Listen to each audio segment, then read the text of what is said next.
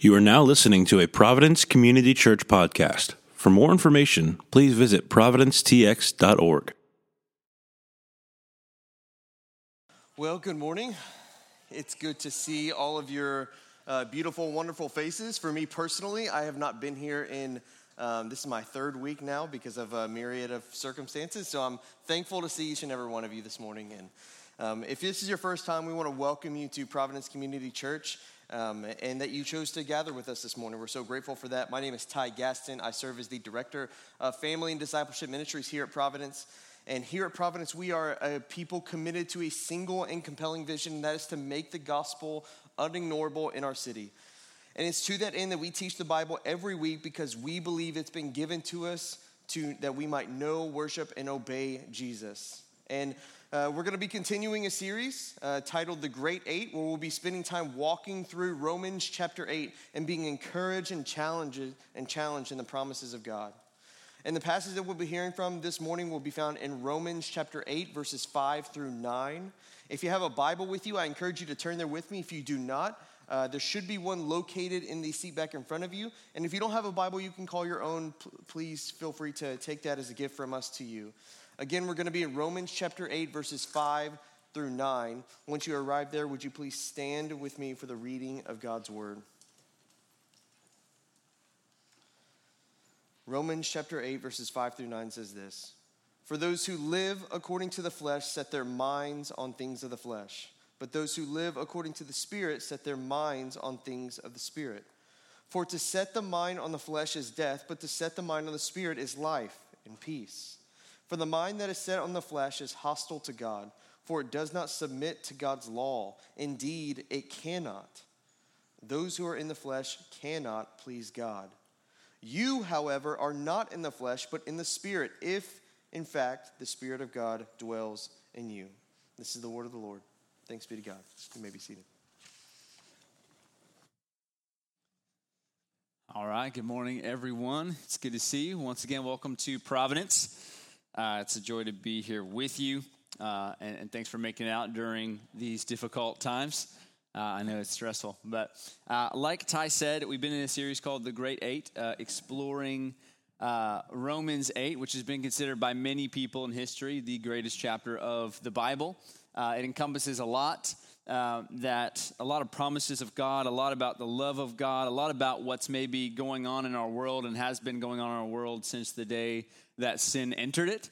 And so it's very revealing and awesome. And so we're excited to walk through it. As Ty said, we'll be in verses 5 through the first part of verse 9. Today is what we'll be covering, and we'll be talking about the flesh versus the spirit.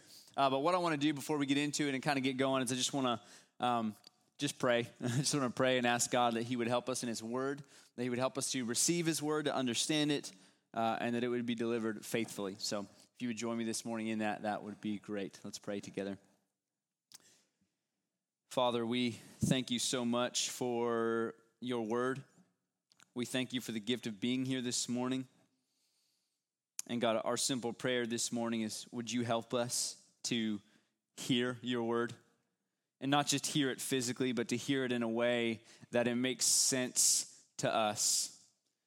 To hear it in such a way where our hearts are connected to it, and it brings change in us. It brings faith in you. It brings joy in you. It brings devotion to your glory.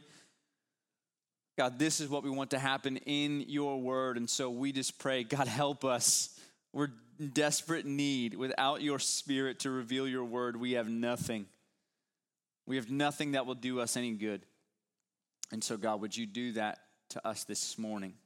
And would you help us to find assurance in the gospel of your Son, Jesus Christ, today? And we ask this in Christ's name. Amen.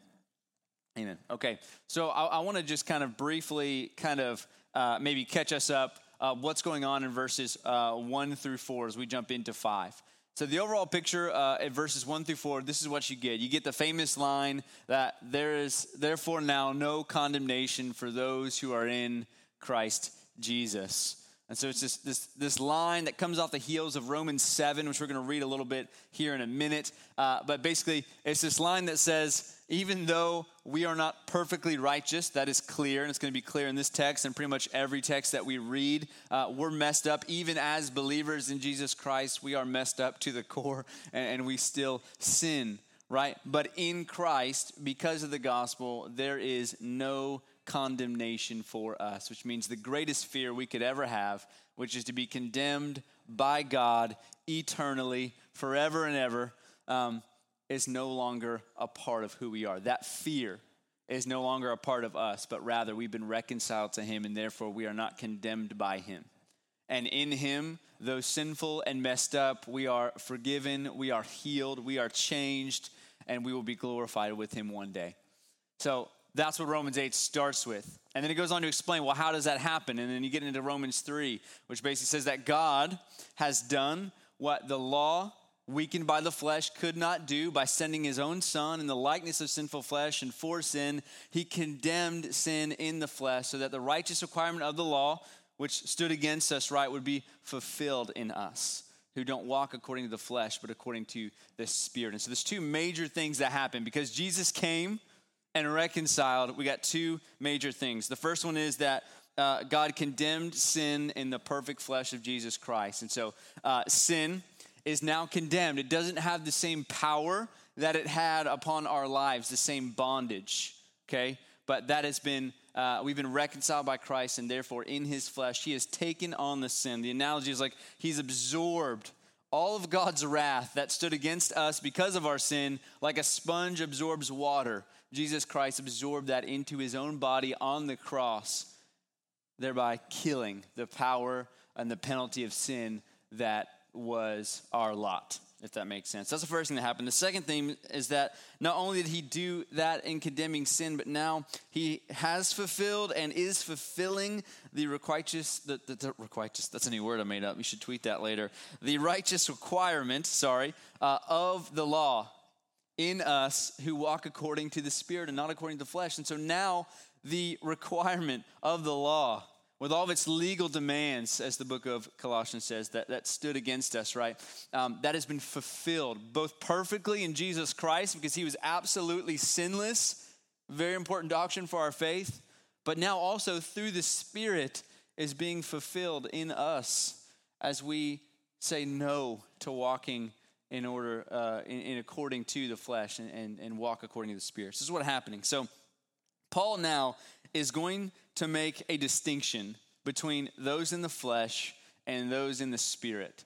Paul is going to create this worldview right now for us that there are only two kinds of people. And it's not Democrat or Republican. It has nothing to do with race. It is simply two kinds of people in this world. And they are those who are driven by the flesh and those who are driven by the Spirit. And so what I want to do is I want to take a look in this text. What does it mean to be driven by the flesh? What does it mean to be driven by the Spirit? And what are some maybe implications from this that we could use to maybe find some assurance in the Spirit of God and in the gospel of Jesus Christ, that we would be those who are in the Spirit, not in the flesh? That's what I want to do today. So let's look at those two.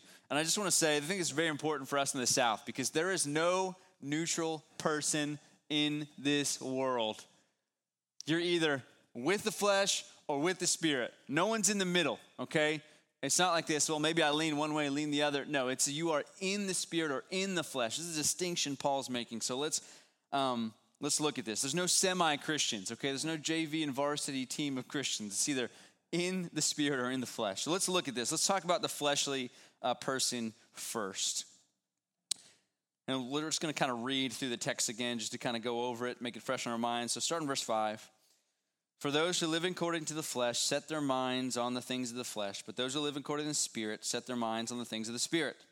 For to set the mind on the flesh is death, but to set the mind on the Spirit is life and peace. For the mind that is set on the flesh is hostile to God, for it does not submit to God's law. Indeed, it cannot. Those who are in the flesh cannot please God. So let's talk about this fleshly person. So what does it mean to set your mind on something? I think this is an important topic to discuss. And I'm no scholar in biblical languages, and I'm not a person that's great at definitions, but here's my go at it, okay?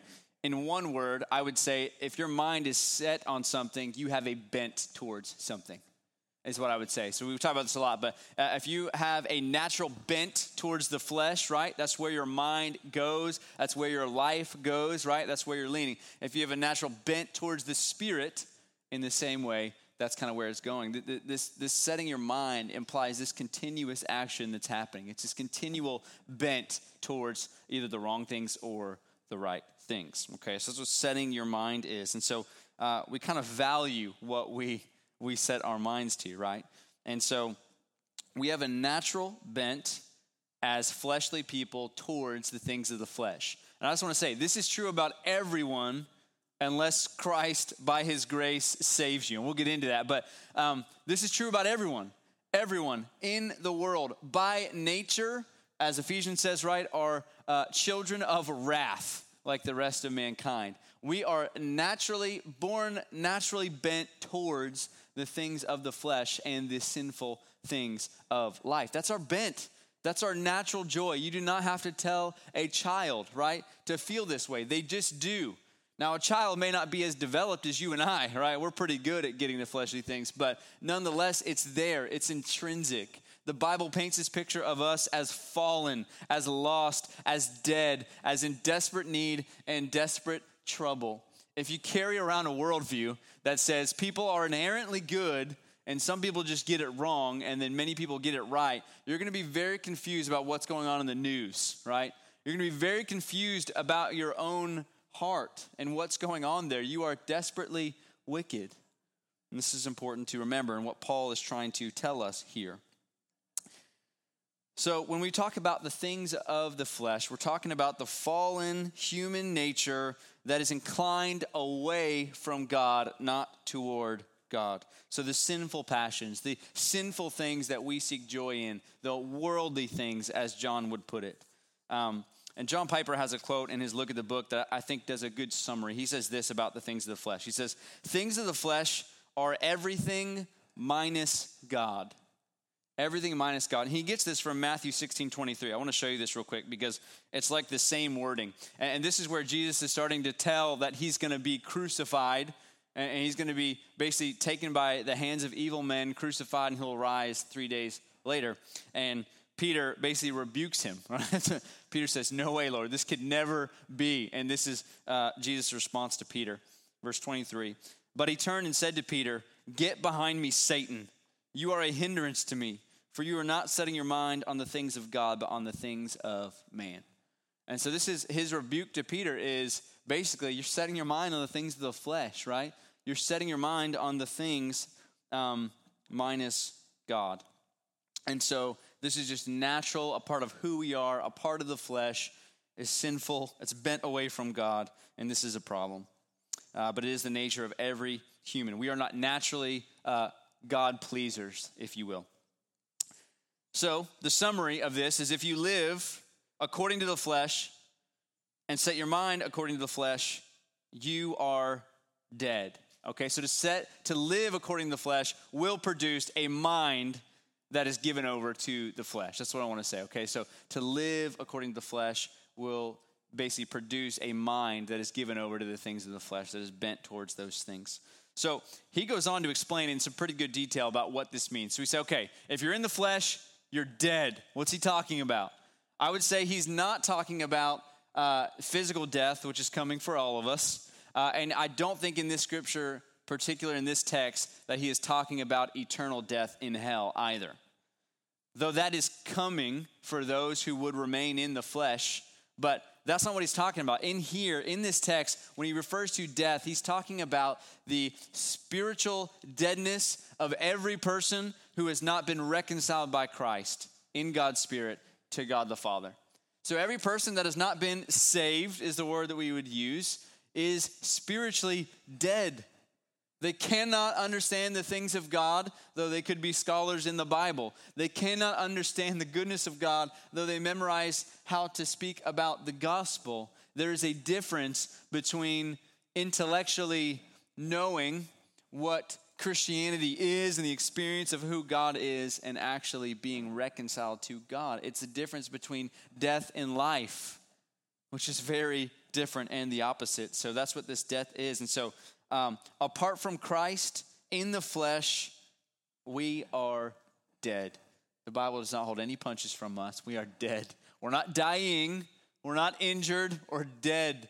We have no ability to rescue ourselves. We are dead. Now, we got to ask the question, what is this death? Well, he goes on to explain. He kind of does this, he's connecting a lot of this. So, okay, so you're dead for this, for this, for this. He's kind of giving you some explanations of what he's saying. So what does it mean to be dead? There's a few things. One, this death is hostility toward God. It's hostility toward God. This is why I say there's no neutral person in the universe, right? You're either in love with him or you hate him. This whole idea of indifference to God, in a sense, makes sense when you're trying to explain the spiritual depravity, but in another sense, it doesn't exist. There's no indifference. Now, it may look like and manifest like indifference towards the things of God, but there is either hatred or there is love. This is the distinction that is made. So hostility toward God. So once again, there's no neutral parties. It's hostility. It is war against him. And I've seen this play out in so many spheres, but you just think about people who say, I don't believe in God, and just think about how angry they get, right? They're so angry about this God that doesn't exist. And that's an important thing to maybe look into, but we're going to continue. So how does this hostility with God manifest? Paul goes on to explain in verse 7, where he says, for the mind that is set on the flesh is hostile to God, for it does not submit to God's law. Indeed, it cannot. So what does it look like to be hostile to God? It is to not submit to God's law. Not submitting to his law. Now, we talked about the law last week, and so you can go back and listen to that. But quite simply, the fleshly person will not only be unwilling to submit to God's law, but they will be in bondage to sin to the point that they cannot submit to God's law. That's what it means to be in the flesh. It means you can't submit to it. The law of God does not delight you. Now, this could kind of play out in two ways. I want to be clear here because once again, in the South, I think it's important to define. Hostility towards God and not submitting to his law does not only look like an outward, obvious rebellion into which you hate God, you're public about it on Facebook, and that's who you define yourself to be, is a God hater or someone that just hates Christianity because it's a crutch or because you can fill in the blank, right? Now, it can look like that, and it does look like that for many people, just an all-out just despising of the Word of God as this being nothing of any importance. But the problem, and maybe the more common in our city and maybe our state, would be maybe more of a southern kind of veiled submission, lack of submission rather, to God's law. So outwardly you would say, yes, I love the Bible. It's amazing. I love God's law. I just want to get to know it. I want to obey it. I want to do all these things. But if we're honest, right, maybe God's word sits on the shelf for far too long. Maybe it's not really important to us. Maybe we don't actually really care about submitting to it and finding delight in it, but rather we care about just being perceived that way because it would be maybe make us feel good, or maybe it would help us look good in front of others.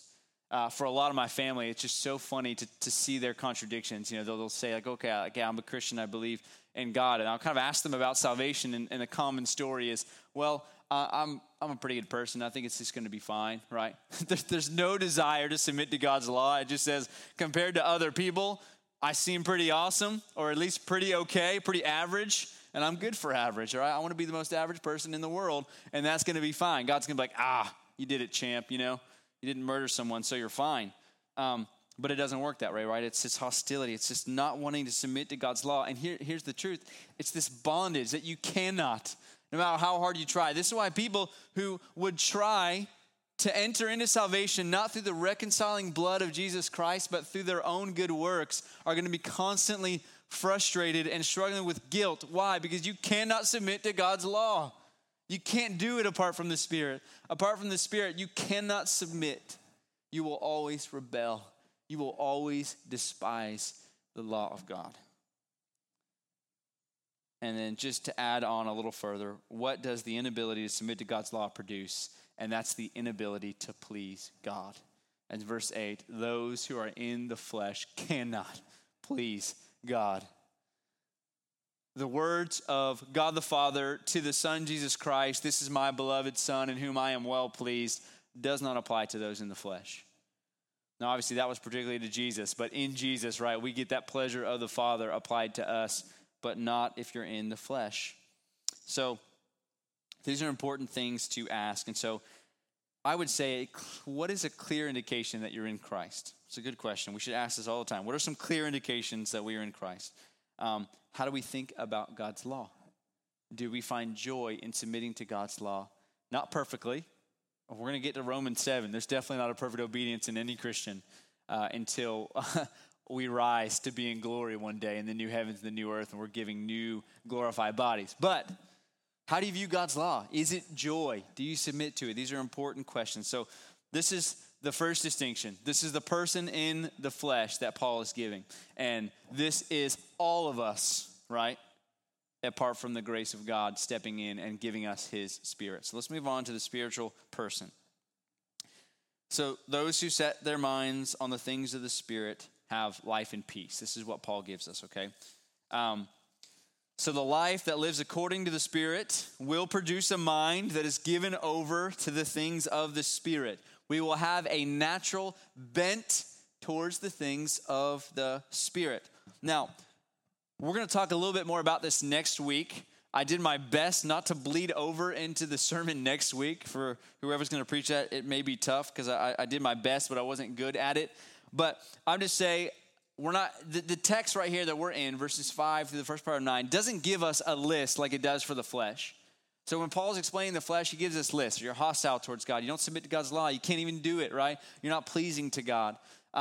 So life in the Spirit, I think we can conclude by just using our minds and deductive reasoning that since there's this dichotomy of the flesh and the Spirit, then what's true for the flesh, the opposite would be true for the Spirit, right?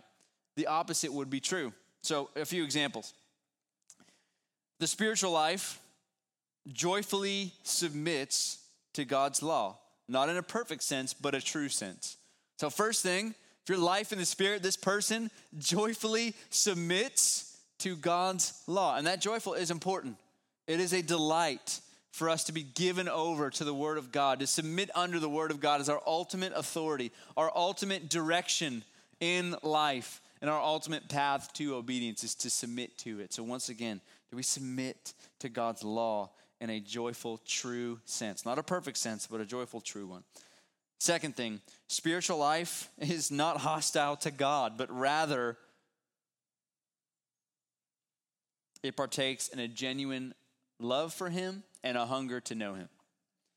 So instead of being hostile towards God, it's like this war ends. That's why it says life and peace. It's this genuine love and desire to know God, to know Him.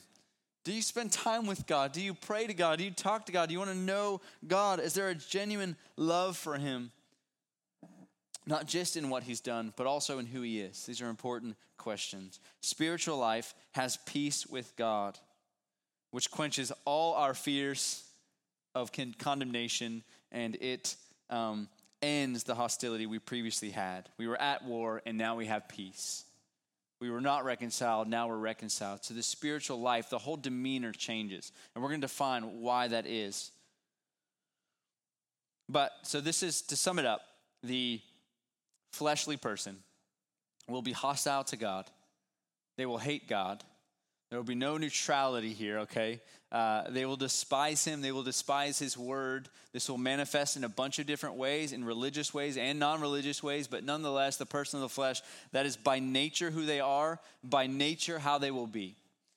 And the person of the Spirit, I would maybe dare say at their core, right? No more righteous than the person here, but the difference is they've been reconciled by God, as we talked about last week, in His perfect flesh, by His perfect blood, in His perfect righteousness that we've been given. We now walk by the Spirit, and there's life there. There's peace there.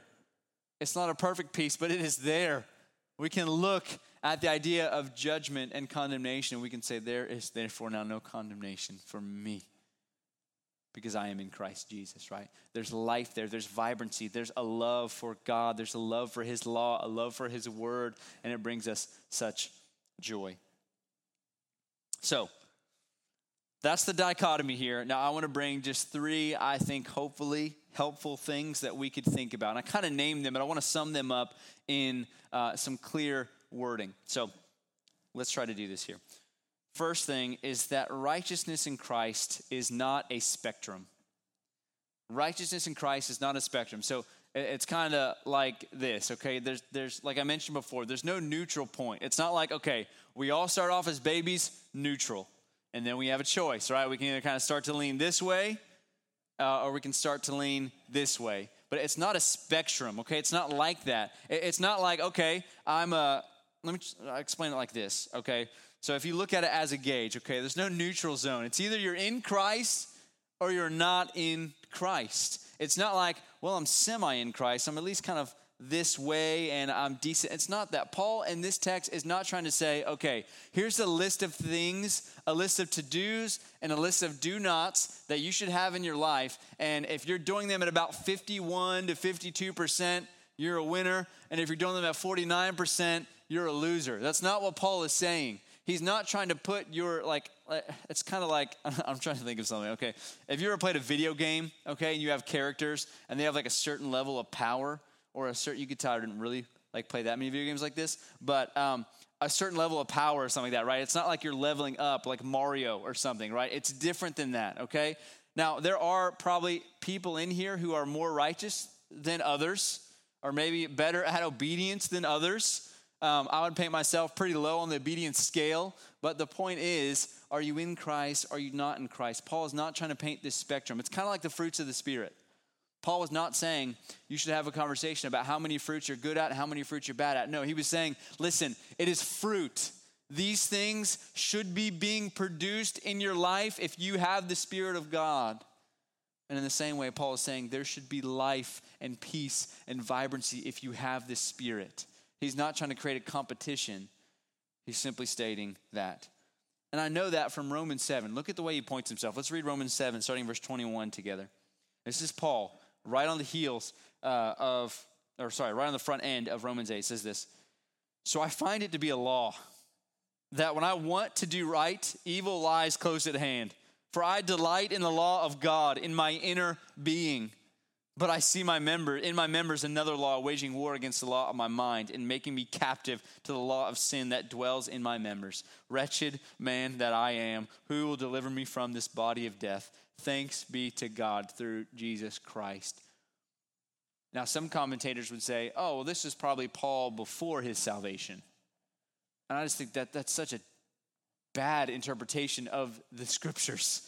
Paul is in agony as a Christian saying, I delight in my inner being. I am reconciled to Christ. I delight in the law of God, but there is a war in me. I do the very things that I despise, which is the works of the flesh. And in his anguish, he says, who will save me from these things? Thanks be to God. And then he goes into, there is therefore now no condemnation for those who are in Christ Jesus. He is thankful that the grace of God has rescued him, not because he feels like he's really high on the spectrum of righteousness in Christ, but because Christ has bought his righteousness free of charge to him and has given it to him. And therefore, he now walks in humble, not perfect, but true, joyful submission to God's word. Is what's happening in Paul's life. So it's not a spectrum. Don't think of it that way. Second thing, righteousness in Christ is a new nature. It's a new nature. It's a new nature that actually begins to fulfill the law of Christ to love God and love one another. I love this, okay? It's you have been born again is what the Bible uses. This is so important. You've been born again. It's a new birth. It's completely new. You were born into the flesh, but now through Christ and the gospel, you've been born into the life of the Spirit. It's not merely a decision you made to say, I'm not going to go down this road. I'm going to go down this road. Now it's no. You have been crucified and murdered with Christ, and now you've been raised to life. with him, with a new nature, a new spirit within you, a new joy within you that says, I want to obey him because I love him. That says, thanks be to God, for there is no condemnation for those who are in Christ Jesus. It's a completely new birth, a completely new nature.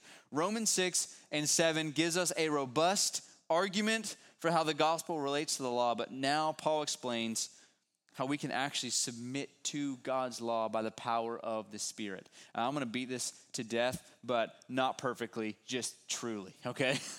I got to keep saying that or else my words are going to be construed here. So when we talk about living a righteous life, which means real, authentic, actual obedience to God's law, and we talk about the gospel of Jesus Christ, how we could never earn any ounce of righteousness under the law because we're sinful and it's only by God's grace that we're saved. These are not in contradiction, but they are reconciled in Christ and in this text. So I'll say this.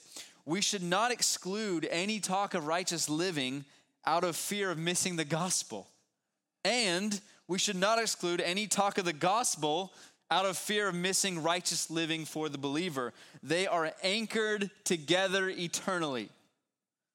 These ideas.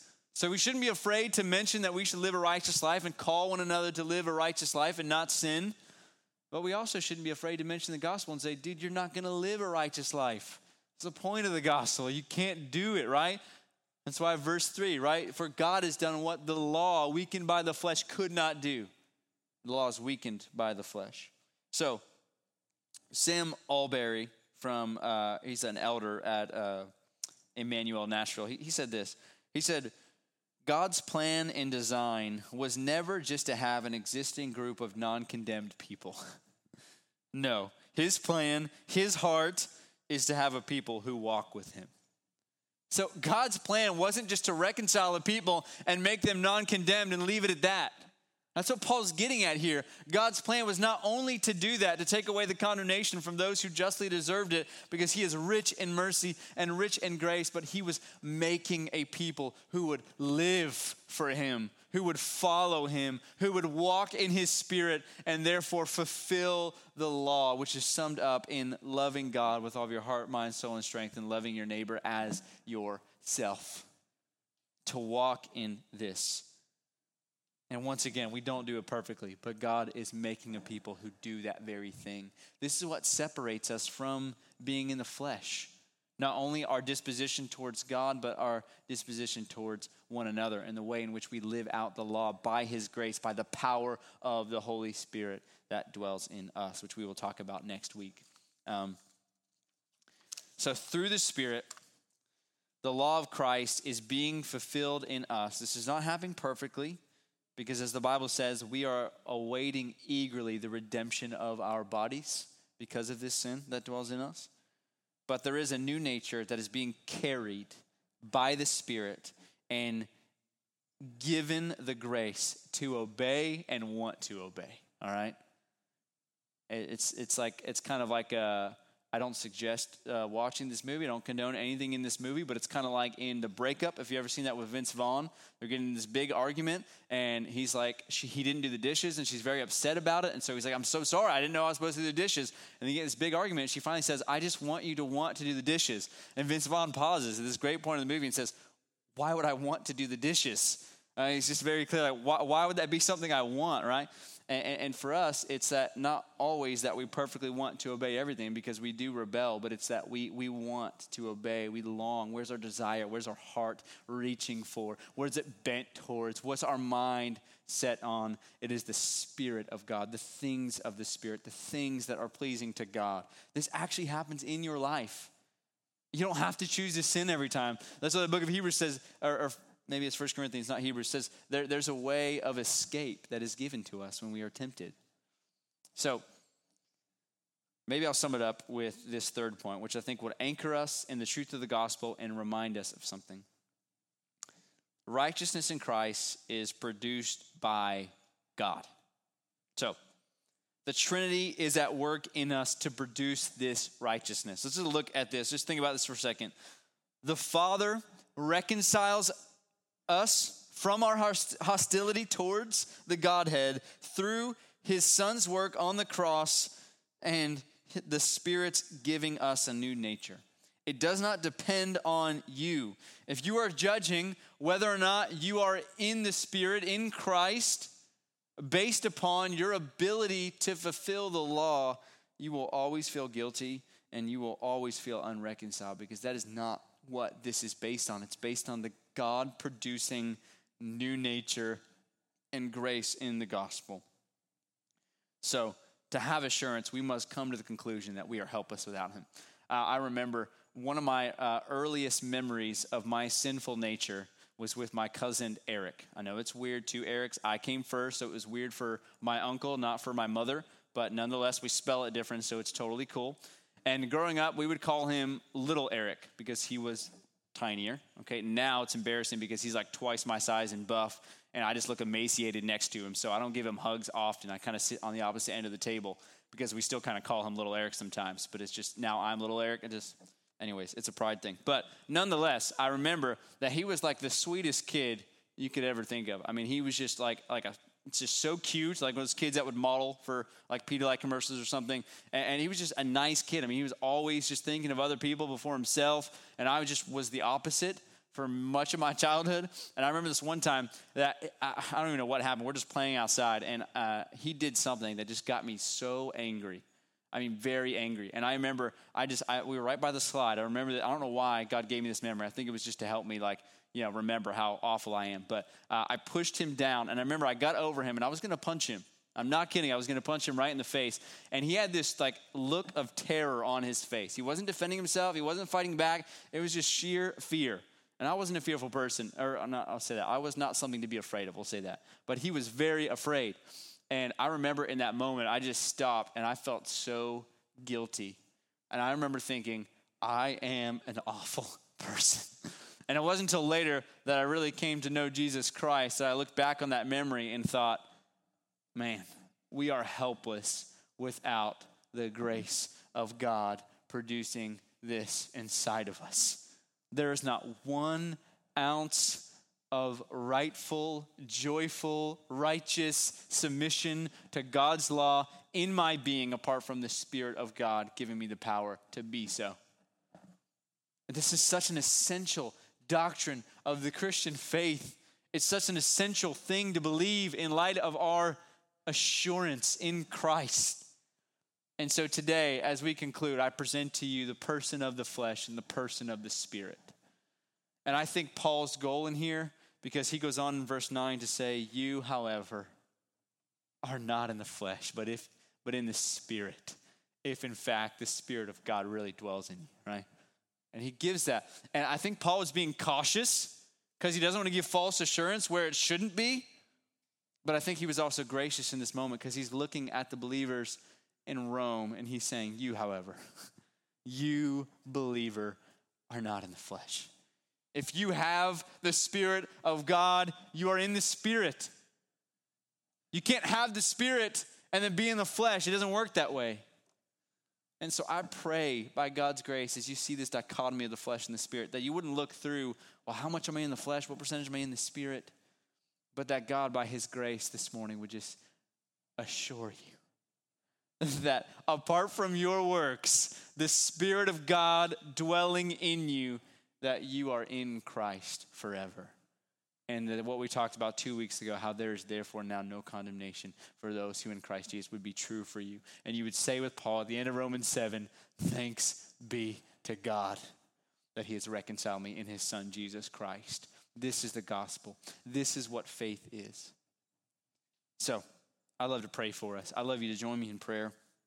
And let's pray that God would give us assurance, that he would just help us discern who we are in him, and that every single day by his grace and the power of the Spirit that he would help us put to death the deeds of the body and of the flesh, and that we would walk in him and love one another by his grace. So you guys can stand with me as we respond in worship, and I'd just love to pray for us.